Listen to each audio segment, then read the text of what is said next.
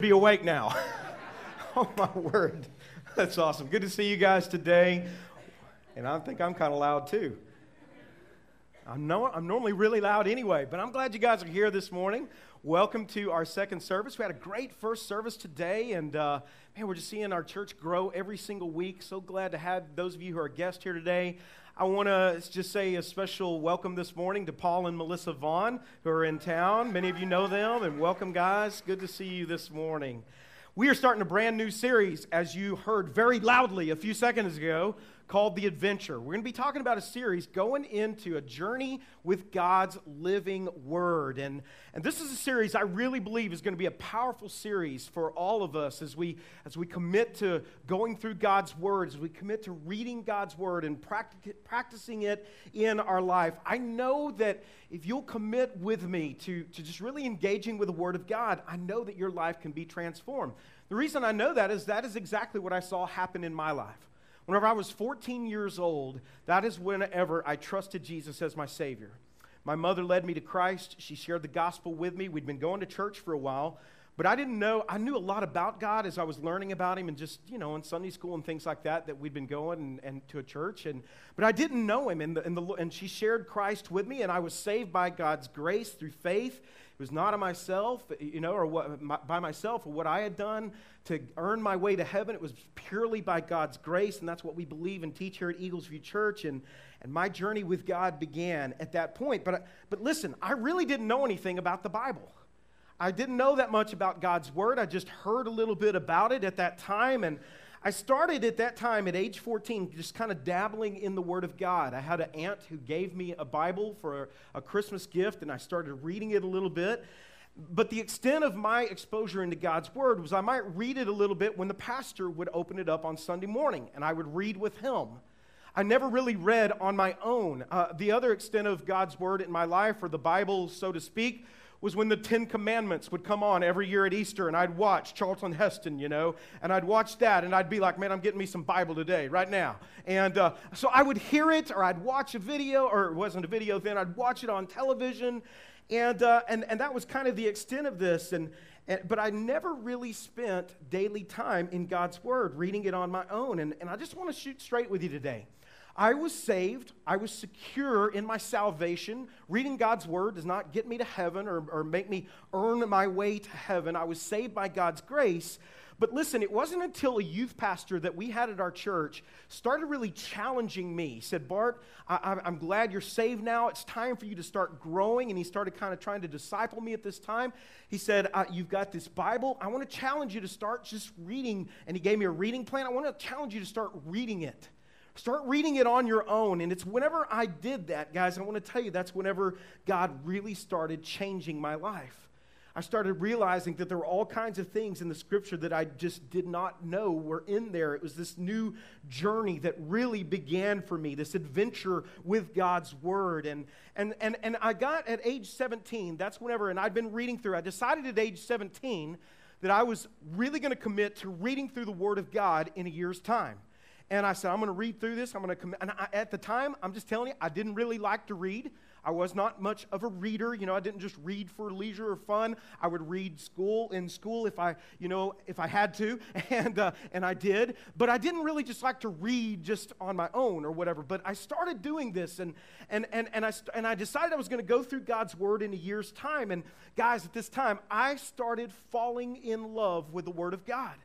I started, at that age, I decided that, and we didn't have our phones with us that had the Bible on it, I started taking my Bible with me to school at Boswell. I started taking it with me to school, and I would read it sometimes at lunch. I would read it sometimes in classes, just being honest. I would read it, and I was just devouring the Word of God. And my friends that I kind of hung out with before I became a believer, and they were still my friends, but they were like, dude, what's up with you? You always have your Bible and you're reading. What's going on with you? And why do you read your Bible? And I was like, I read it because I like it. I'm really starting to get into this. You should read it. And I would share something with them, and they'd be like, man, I didn't even know that was in there. Little did I know that was kind of the beginning of me sharing God's Word with other people. And so it was at age 17 that I did this, and that's at the age that I really started hearing from God in my own life personally. I started hearing from him and discovering that God was putting a call on my life. And I read a passage in Isaiah chapter 6 where it says, whom will go for us? God saying, who will go for me? Whom will I send on our behalf? And Isaiah says, here am I, Lord, send me. And guys, it was when I read that, I was like, this is for me. This is for me today. God, you're calling me. There's something going on here. There was this connection that was happening. I was hearing from God. Just a few weeks later, our pastor on a Sunday night would preach from that passage of Scripture. And I was like, God, you're calling me into ministry. Now, I'm not telling you today that if you read the Word of God and you commit to doing that God's going to call you to be a pastor or a missionary. He might. But I'm not telling you that He's going to do that. But I am going to say this, that God's going to start speaking into your life. We hear people all of the time that say, I just never hear from God. I don't feel like there's any connection. But yet there's this huge neglect that happens with God's Word. I've been on an adventure with God in the Word of God, and it's been on some ups and some high points. And there's also been some times where I've had some dry spells, and there have been times where I've not been as committed to reading the Word of God. Just being honest with you today. Now, do I have anybody in here this morning that you love to hike? Do I have anybody that likes to do that? Lift your hands up this morning. Help me out. Okay, just a few of you? Really? Okay, all right. But we had our Boy Scouts and Cub Scouts in the first service, and they're going to be in the third service with us too. Those guys are raising their hands. We're in on the hiking. Our family loves to go hiking. And we kind of rotate back and forth on our vacations. And one vacation we go to mountains, and then we go to beaches. And I'm all about going to the mountains because I don't have to take my shirt off, okay? And so anyhow, but we go, and so is everyone else, by the way. And we go to the mountains, and when we go there, we love to go hiking.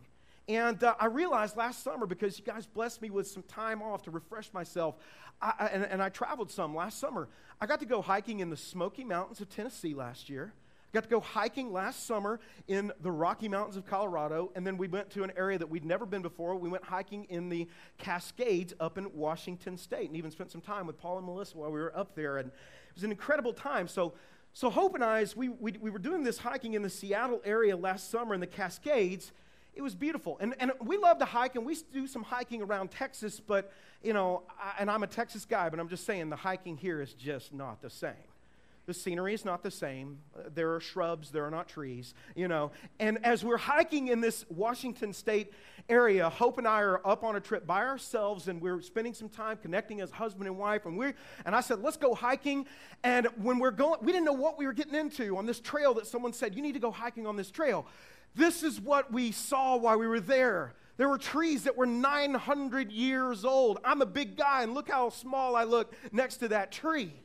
And we saw this beautiful roaring rapids that were down by the trail that we were hiking on. There was this rainforest-like plant life. We saw 3 waterfalls on this trip where we were hiking. It was beautiful. We saw Sasquatch running through the forest. No, seriously, I thought at any moment, I told Hope, I said, it looks like a T-Rex could come out around the corner right there. It looks like Jurassic Park. I mean, it was just so beautiful, and we loved it. It was an adventure. We didn't know what we were getting into whenever we did that. Luke and I, we went hiking in the Smoky Mountains as we were on a family vacation up there, spending time with our whole family, and we went to the Appalachian Trail area. And I don't know if you guys know, but that goes from Georgia all the way up into Maine. And Luke and I, we made that venture all the way. No, we didn't, okay? We actually did about 3 miles. Look at that sign, 1,972 miles on that trip right there. We actually met a guy while we were there that was making that trek. He was doing that. I don't know what the guy does for a living. He's either really rich or he's a bum, okay? But he was doing this, and we went up to Klingman's Dome, and we were hiking. There was wildlife that was there, and they said they had spotted, these black bears that were out there. I mean, it was just a beautiful, beautiful adventure. Luke and I loved it. My family loved it. The guy who was hiking the Appalachian Trail, he took our photo while we were up there. We talked to him. He shared with us about his journey. I mean, it was just an incredible thing. It was a great adventure. We did some hiking also in Colorado with the McAllisters, and we just really love to hike. We love the adventure of it. One thing about hiking is that it takes a little bit of work, right? if you ever go hiking, especially if you're out of Texas doing some hiking, it takes some work. And sometimes as you're hiking, you're going down the hill, and that's a good thing, right? And you're kind of coasting, and it's easy. And then there are other times, because you know this, when you go down the hill, what's coming up? Up the hill is coming.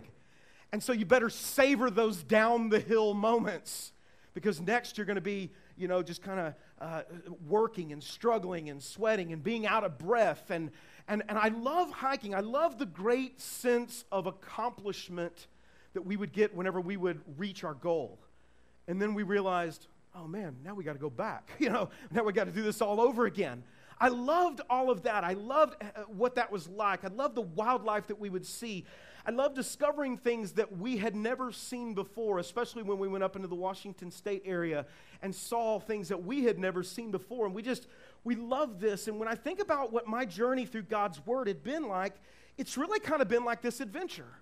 There have been times where I've had these really struggles with God's Word, where I'm just trying to get through certain portions, and it's like going uphill, and I'm wrestling with it. There are times where I'm kind of coasting downhill, and it's like, man, everything seems to be just popping, and that's making sense to me, and that's speaking into my life, and some of you are nodding your heads. You know what I'm talking about.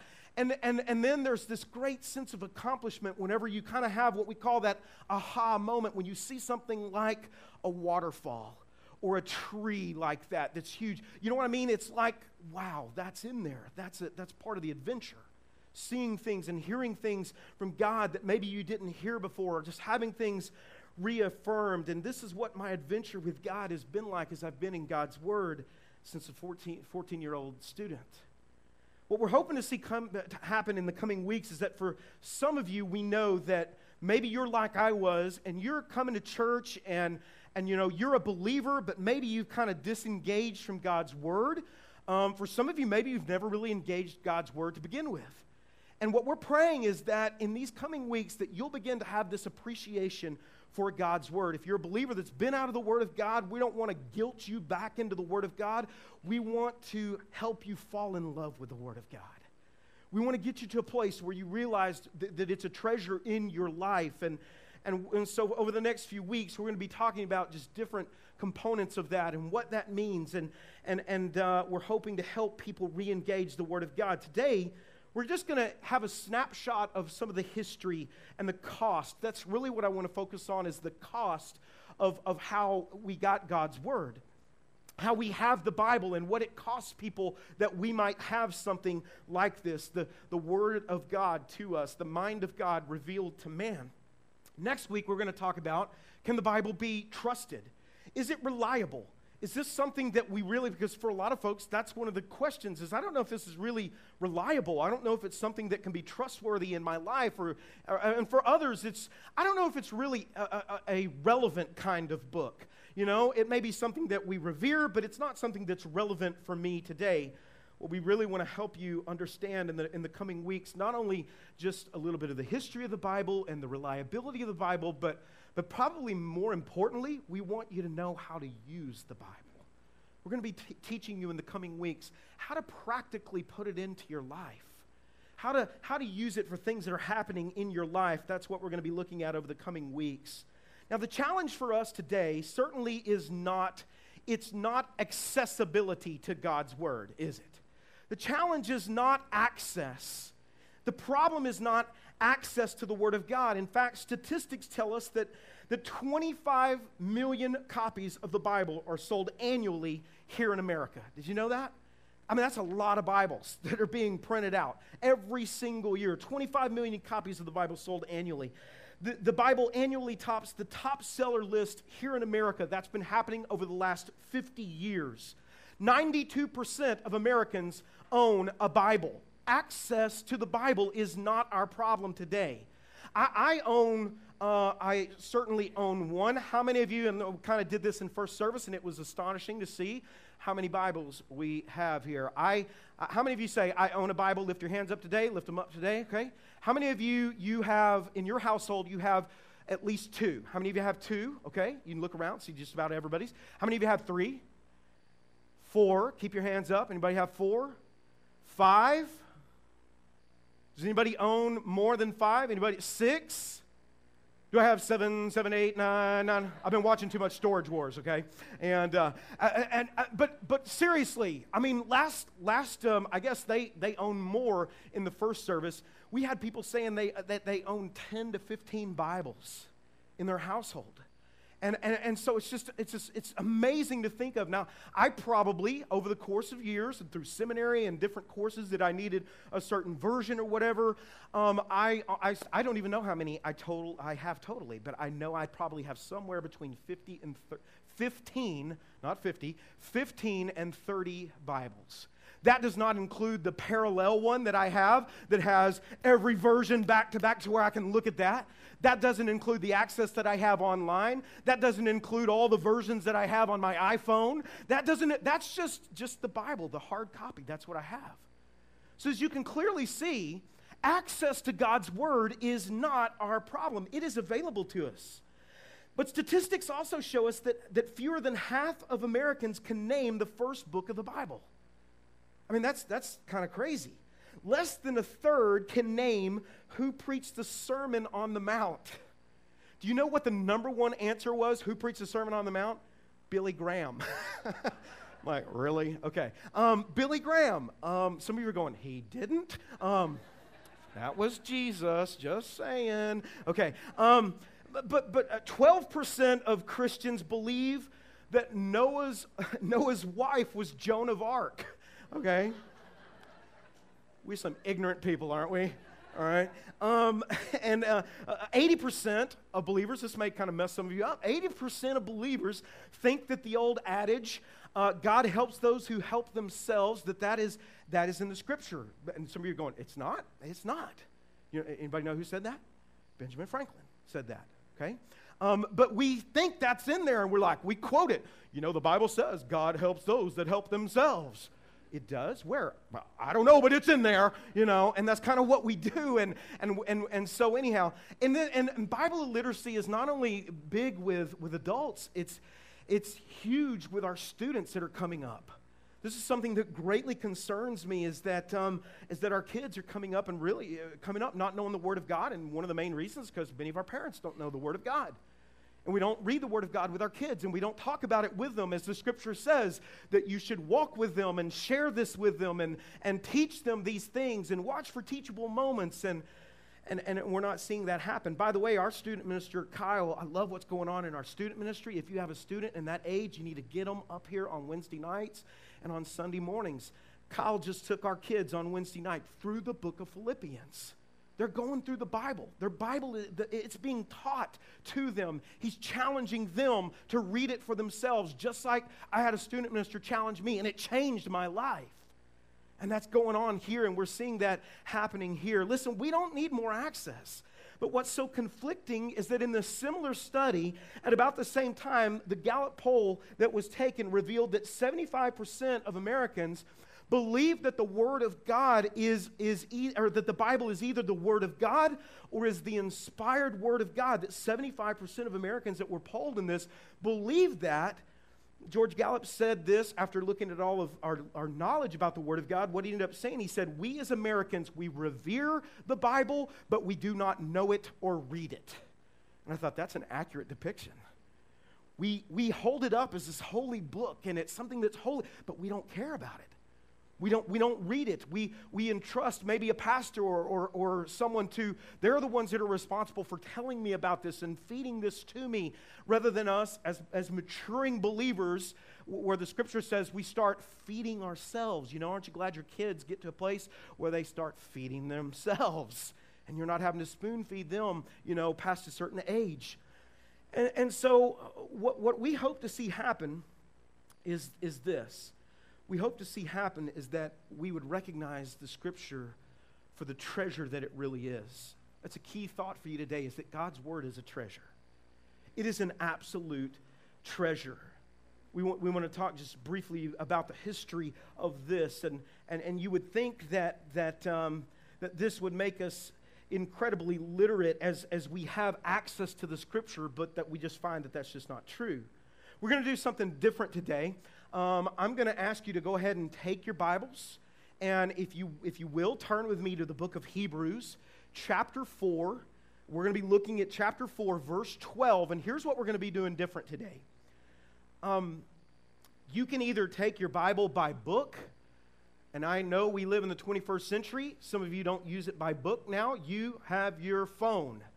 You can turn with me on your phone. I don't care how you use it. Let's just get in it. Some of you are really fancy, and you have your iPad, and you have it on a tablet. And isn't it interesting that that's where it came from, and now it's come full circle, and now it's a digital tablet. And it's back on a tablet. So you can't be saying, you can't have it in a tablet, man. That's not right. It came on a tablet, okay? It just wasn't digitized. But what we're going to do is I want to ask you, and if you're asleep, then you're going to have to wake up, okay? I want to ask you to stand in honor of the Word of God today. We don't worship the Word of God, but we worship the God of the Word. But I want us to stand.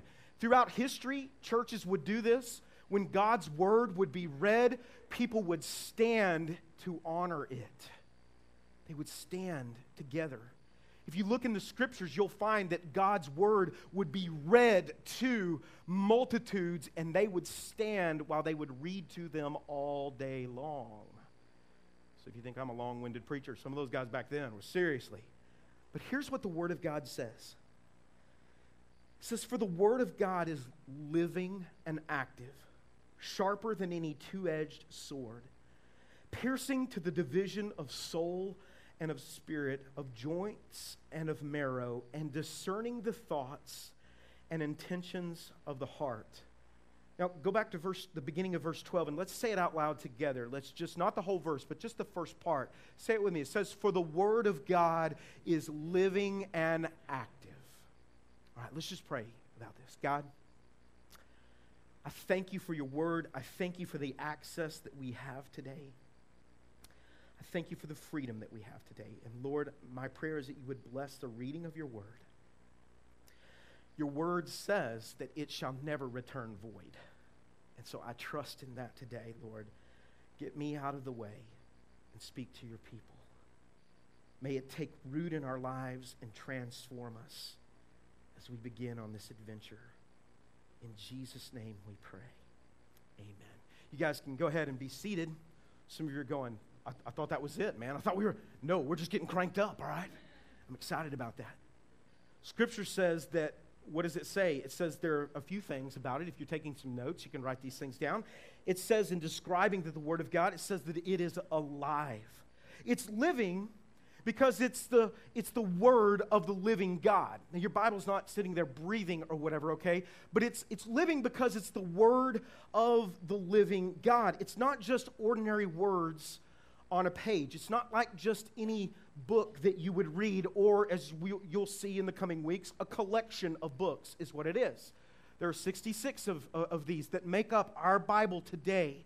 And so the Bible tells us about itself that it's living. It's not just any book. It's a living kind of book. It says that it's active. It's more than just an ancient historical text, as some people might see it like this. This word active, it actually translates this way. It's powerful. It translates this way, full of energy. That's the way that it translates. It translates life transforming. This is what God's Word is. And I'm a testimony of when I really started getting in the Word of God, my life started changing. It's because I started learning more about the God that loves me. And here's what it's filled with. It says it's a sharp two-edged sword. It's like that. What that means is it cuts to the quick of what's going on in our life. It speaks to us. It cuts through the bull in our life. It really gets to the intent and the motives that are going on within our heart. You can't lie to it. It just kind of is like a scalpel that cuts through all of that. I want you to think about what this is. It shows us our purpose in life. Think about what a treasure this is. It tells us how we can have a relationship with the living God. That's what we read. We find out about that when we read the Scripture. It tells us why we're here. It tells us how to get to heaven. Jesus said, "No man comes unto the Father except by me," in John 14:6. It tells us how we get to heaven, and so you would think that would be enough that we would go, we really treasure this. This is really something that's powerful to understand and learn, that it tells me these things regarding eternal matters, and we care about that. But what some of us do is we kind of come to the place where we say, okay, well, I found out how to be saved now, and I'm a saved person, and I know that I'm secure in Christ. But then we remain, what the Scripture says, babes in Christ. We never grow. We never feed ourselves. We never get to this place where we start nourishing ourselves and growing in the Word of God and growing in our spiritual walk. And so we kind of set it aside, and we think that its only purpose is just to tell us how to get to heaven. But I want you to know that the Bible deals with and covers with everyday practical things that you and I are dealing with in our lives. And it has all throughout history what people have been dealing with. It speaks to the everyday person about what's going on in their life. It talks about our relationships and how we relate with each other. Just being honest, has anybody in here ever had a relationship problem? Would you raise your hands, okay? And don't lie, you're in church, okay? The Bible says something about lying. Yeah, we all do. I mean, every single one of us, because we're human, we have problems in relationships, and the Bible talks about how to navigate in relationships. It talks about how to forgive. It talks about how to let go of things. The Bible talks about what your marriage should look like. The Bible talks about, those kinds of things. It talks about parenting, which I know is a big thing for many of us who have kids. We don't feel like we know what we're doing sometimes. The Bible talks to us about parenting issues. It talks to us about children's response to authority and what that should look like. The Bible talks to us about money, which is a big thing for many of us, and we need to know how to handle that, and what do we do with our money, and how do we manage that. It talks about, and you may not know this, but it talks about sex. You may think, well, we can't discuss that or talk about that in church. That's for the world to talk about. No, it's in the Word of God. In fact, we've done a series about it here before, and we went through Song of Solomon, and we talked about what the Word of God has to say about sex and God as the creator of it and His view of that, and what a beautiful gift it is to a husband and a wife. It deals with stress, and I know I've got some stressed out people. It deals with how to work through anxiety. It deals with all kinds of things regarding practical everyday life, the way that we live. It's all these things I mentioned, and I don't think it's coincidental that the prevailing problems in our culture coincide with the incredible indifference and ignorance of our culture today when it comes to God's Word. Are you with me on that? Listen, people all the time are going, man, our marriages are failing. We don't know how to manage our money. Our government sure doesn't know how to manage the money, right? We don't know how to respond to authority. We're having parenting problems. We're looking at all of these problems that are just part of our culture, and we're going, we just don't know where to turn to. Maybe the next politician that comes along is going to fix everything. Now, good luck with all that, right? And what's so incredible is that the whole time we have access to the living, active Word of God that deals with all of these different matters. But we're ignorant. We neglect the Scripture. This Scripture here that I want to read to you, the psalmist understood God's Word as a treasure. Look at what he says in Psalm 119, verse 9. David writes this. He says, "How can a young man keep his way pure?"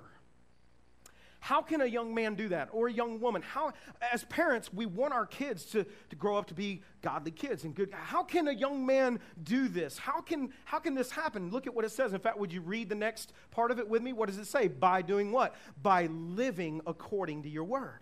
How can a young man stay pure? How can a young woman stay pure? By living according to your Word. And look at what David says next, or the psalmist says next. I seek you with all my heart. Do not let me stray from your commands. Commands would be your Word. He goes on and he says, and this just evidences that it was a treasure to him. I've hidden. We hide our treasures because we don't want someone to take them from us. I've hidden your Word in my heart that I might not sin against you. Praise be to you, O Lord. Teach me your decrees. With my lips I recount all the laws that come from your mouth. I rejoice in following your statutes. Just talking about His Word here. As one rejoices in, everybody say it with me, what? Great riches. You see how God's Word is a treasure. It's something that is to be treasured in our lives personally. He doesn't just treasure it. He says, I meditate on your precepts. I think about it.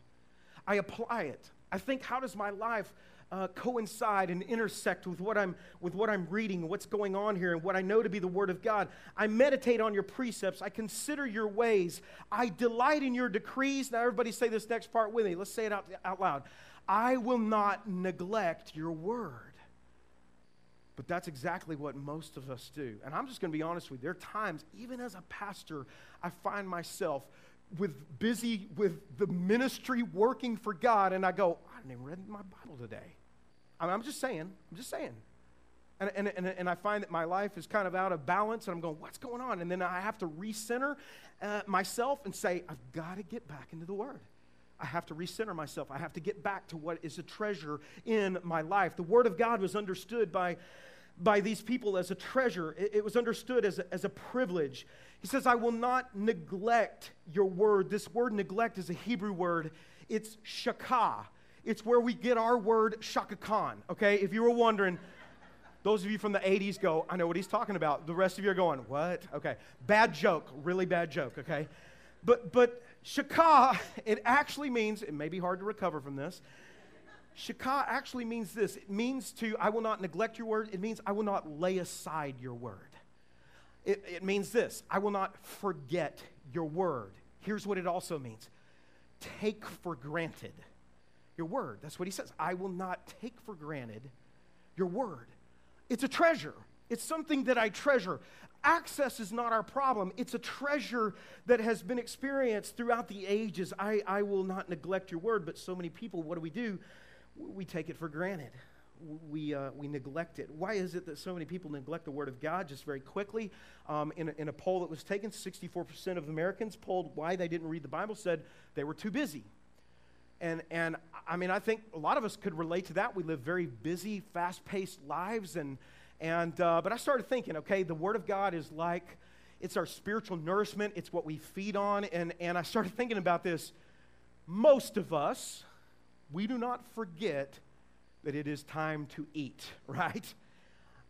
We realize that, all right, it's time to eat. Eating is, I get to eat soon. That's coming, and that's what we think about. And the Word of God, it's talked about in this way that it's our nourishment.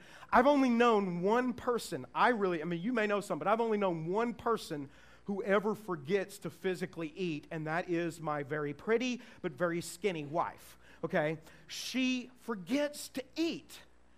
I do not relate to this in any way. I'll be like, so, Hope, what'd you have for lunch today? You know? And she's like, lunch? You know what? I didn't eat lunch. And I'm like, what? How do you forget to eat? I'm thinking about lunch while I'm eating breakfast, you know? What are you?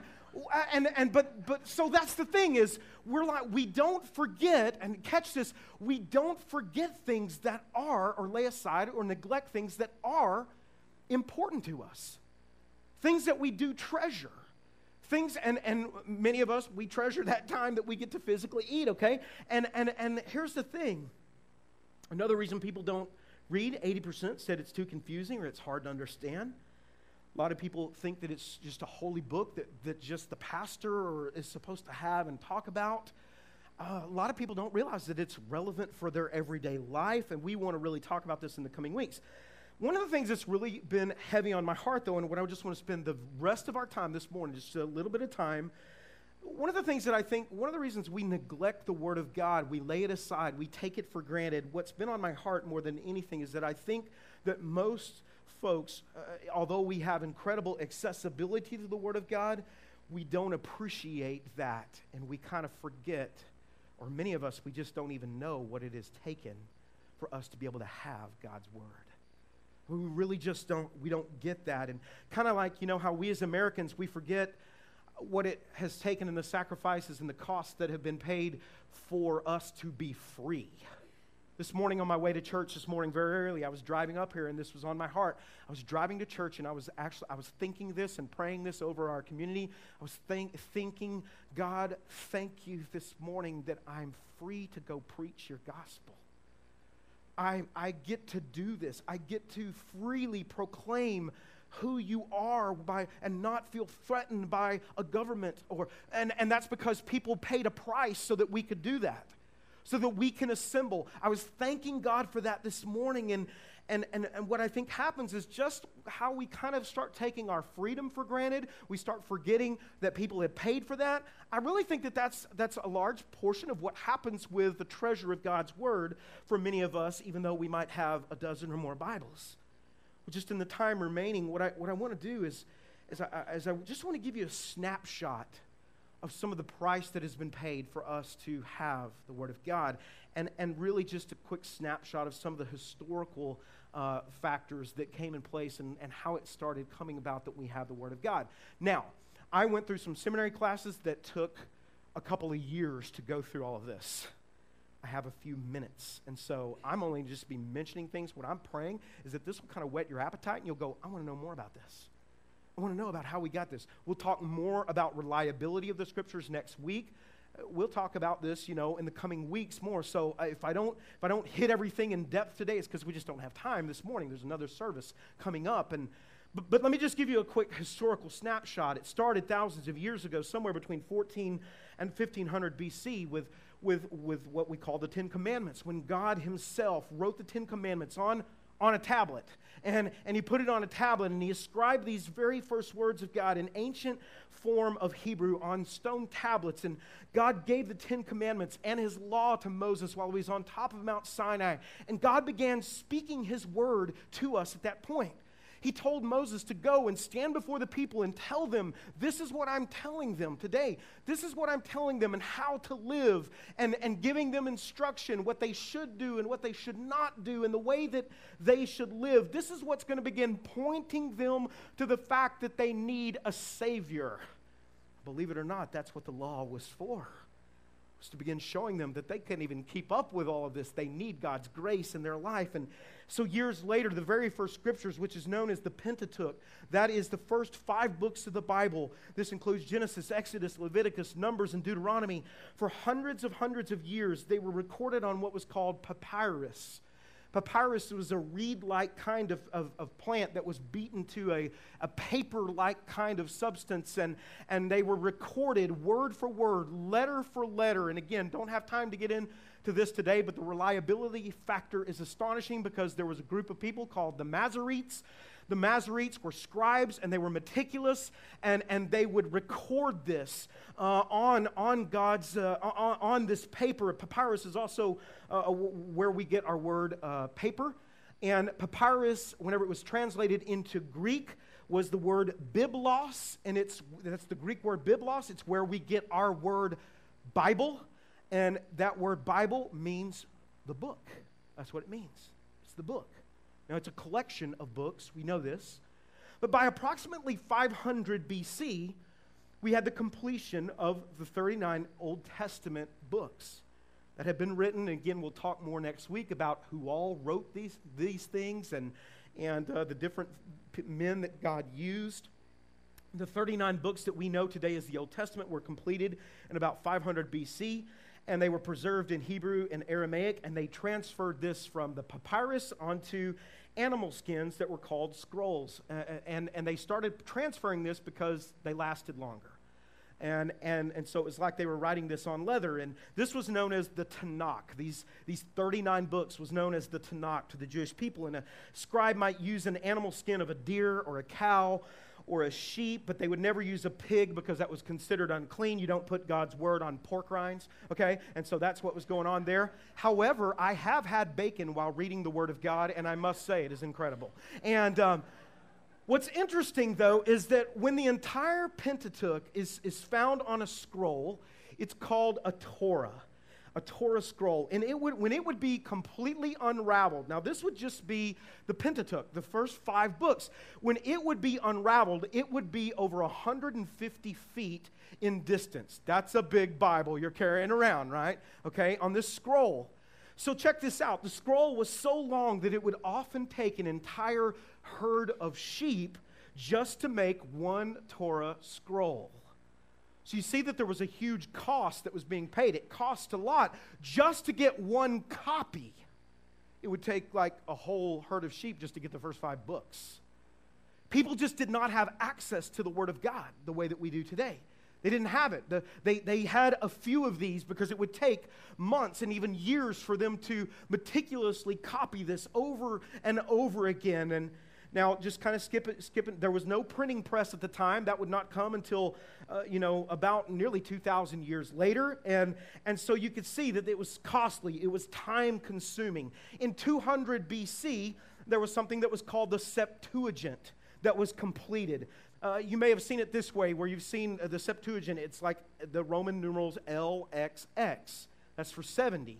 Now, the Septuagint was completed in 200 BC, and Ptolemy, who was a king at this time, he had 72 Hebrew scholars that were called upon that he wanted to translate the Hebrew scriptures into Koine Greek, which was becoming more and more accepted in the way that they were speaking in that time among that people group. And when they came back together, they went and translated it independently of one another, all 70. This is what is said about this. When they came back together, they discovered that they had all translated it identical, that it was all the same. This is called the Septuagint. Now, skipping ahead a little bit here, at the end of 1st century AD, this is after the time of Jesus, this is when the New Testament and the epistles and the Gospels began to emerge. And in the end of 1st century AD, about 95 AD, this was when there was a completion of all the original Greek manuscripts that the New Testament, that we have in our New Testament today. They were completed by about the end of the 1st century. Again, we'll talk more about it next week. But now keep in mind, just a snapshot today. Just a snapshot of all that's going on.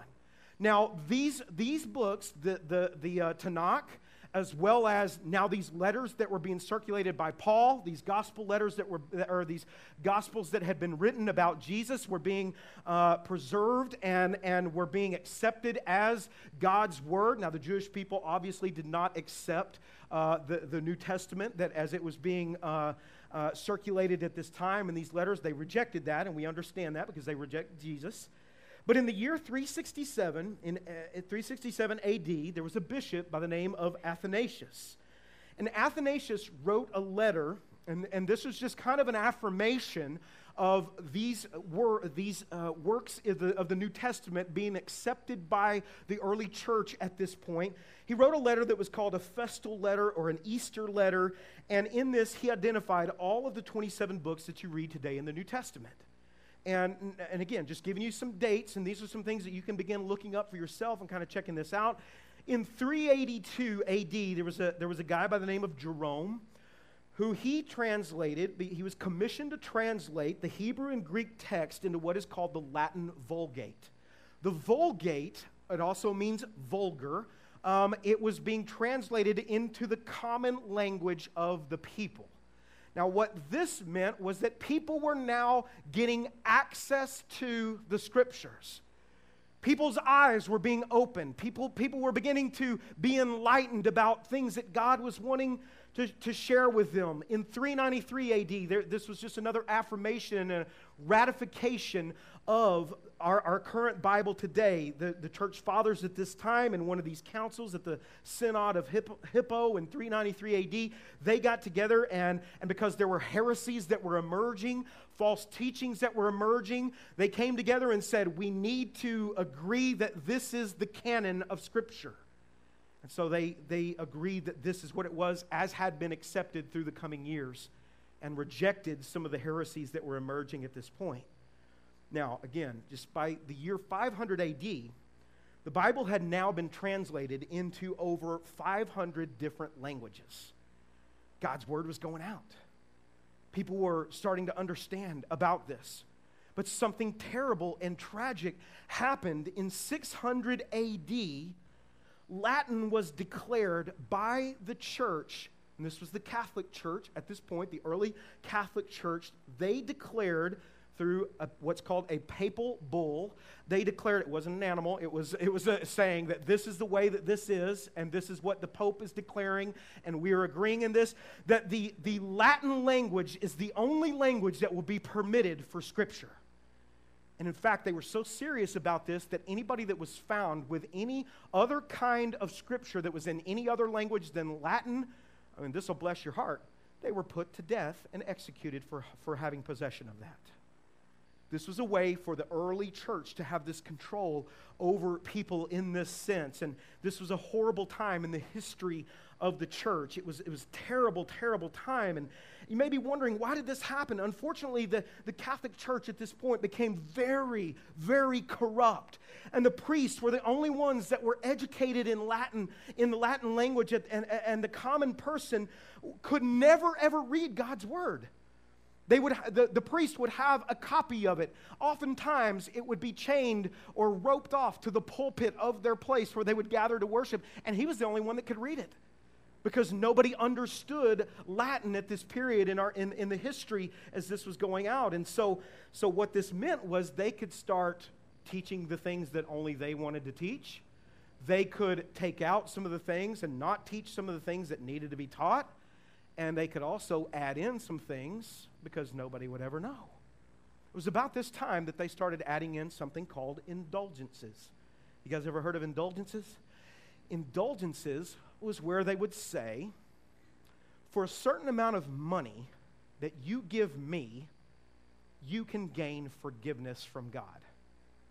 Well, bless my soul. Thank you very much.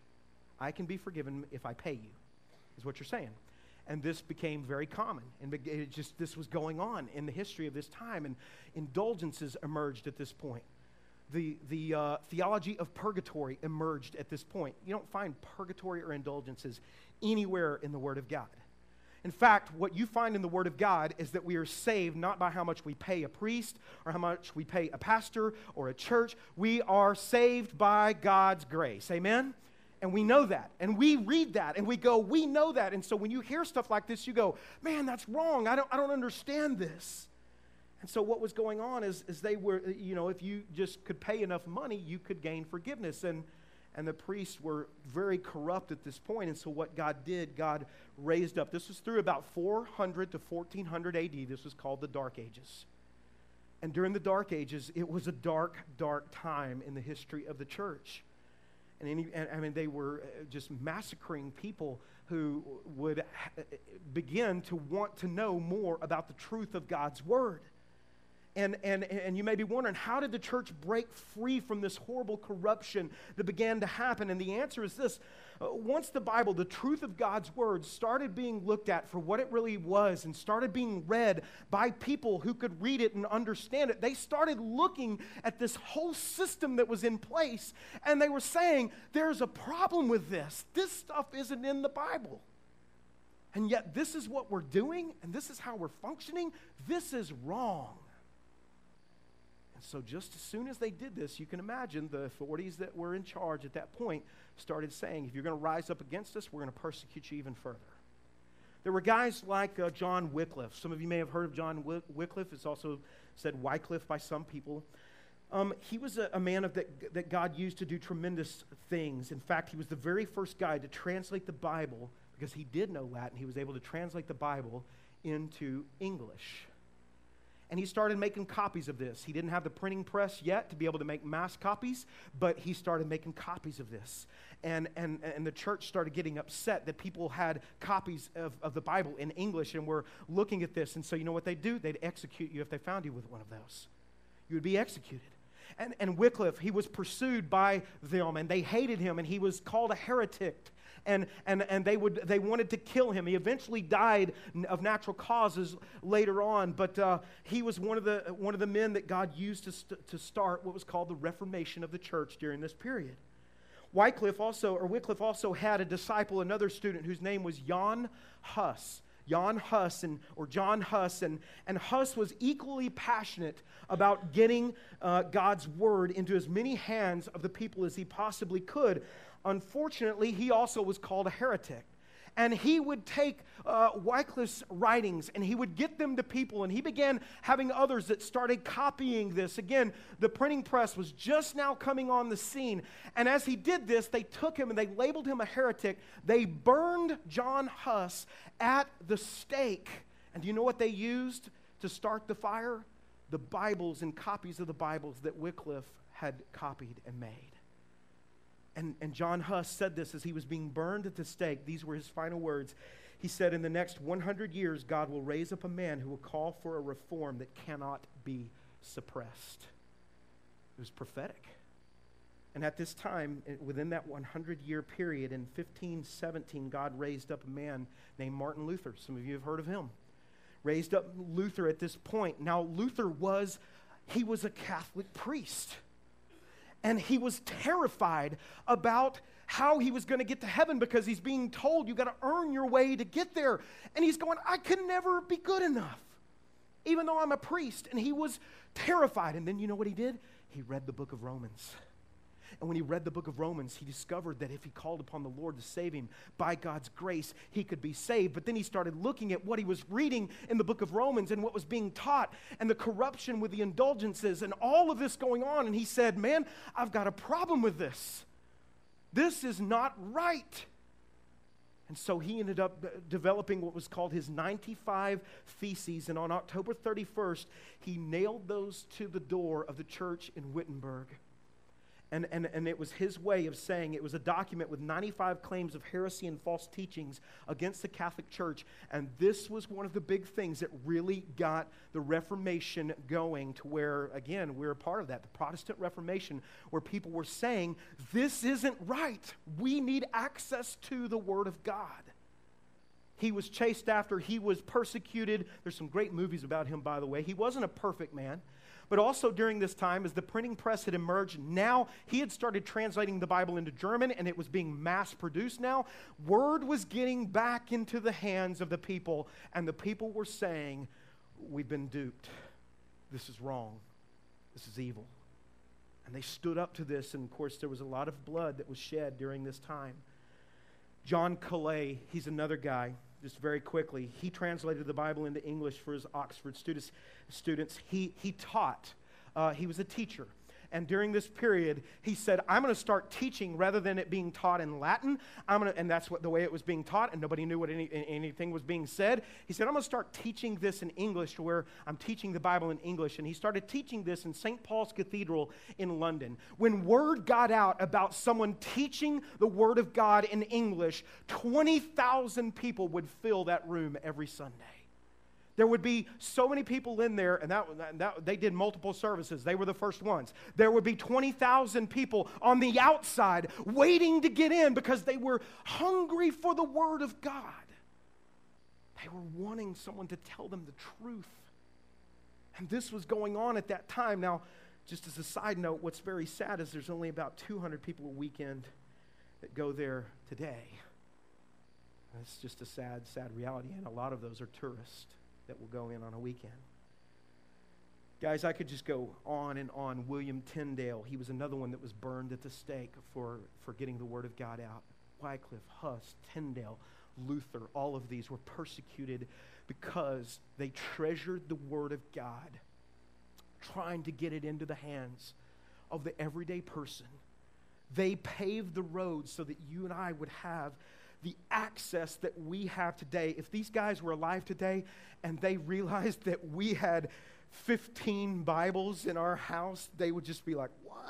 I mean, that's crazy. One community would have one Bible, you know?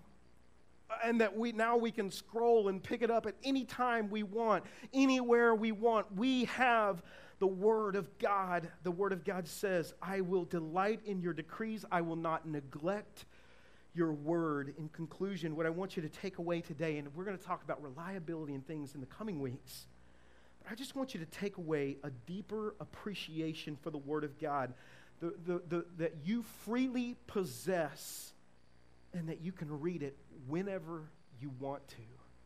And you may think that, that only happened back in the Dark Ages, that people would have the Word of God taken from them. But guys, it's going on every single day in countries all over our world, where believers just like you who have the Word of God are persecuted because they're believers and they're reading the Scripture. It happens in places like Laos that we're engaging now. It happens in places where they're militant Muslim countries where believers are just persecuted. Watch this.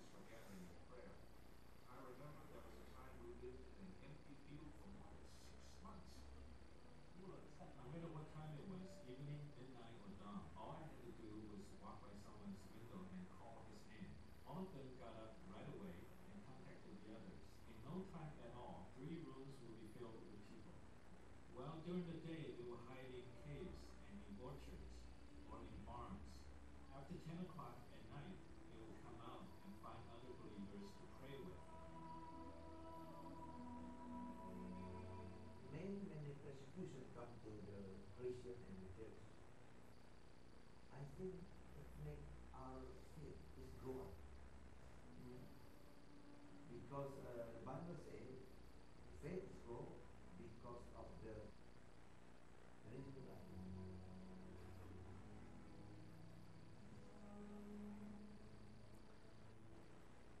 Can you imagine if someone said, from this point forward, this is illegal? What if that happened? It's happened in other places all over the world. I know, because I know what we're like, we'd be like, you ain't telling me I can't read that word. I'm reading it. There'd probably be this, what we were talking in our staff meeting, there'd probably be this kind of new reformation that would begin where people would say, we treasure this. You can never take it from us. And I'm just thinking, if it was worth their lives, it has to be worth our time. And that's not to guilt us, that's to say, we have this. Let's pray about this today. God, I will not neglect your word. Thank you for that passage, Lord. I thank you for the high price that has been paid so that we could have your word in English for us today. Thank you, Lord, that the Reformation occurred and that, Lord, in 1611, Lord, a king by the name of James said, we want this thing mass-produced, and it's the authorized version for the church. And it was for the Church of England at that time. And the word has been going forth ever since. Lord, this morning, it is not our prayer, God, you know, to try to make people feel bad so they read the word of God. We know that that doesn't last. Lord, we truly just ask that you would just create and stir up a passion within us, Lord, again, for your word. That it would be a treasure to us. I thank you, Lord. We don't worship the word, we worship the God of this word that it proclaims and talks about and tells us how to know you. And I just thank you today, Lord, that we know you because of your scripture. And I pray this in the powerful name of Jesus, our Savior. Amen.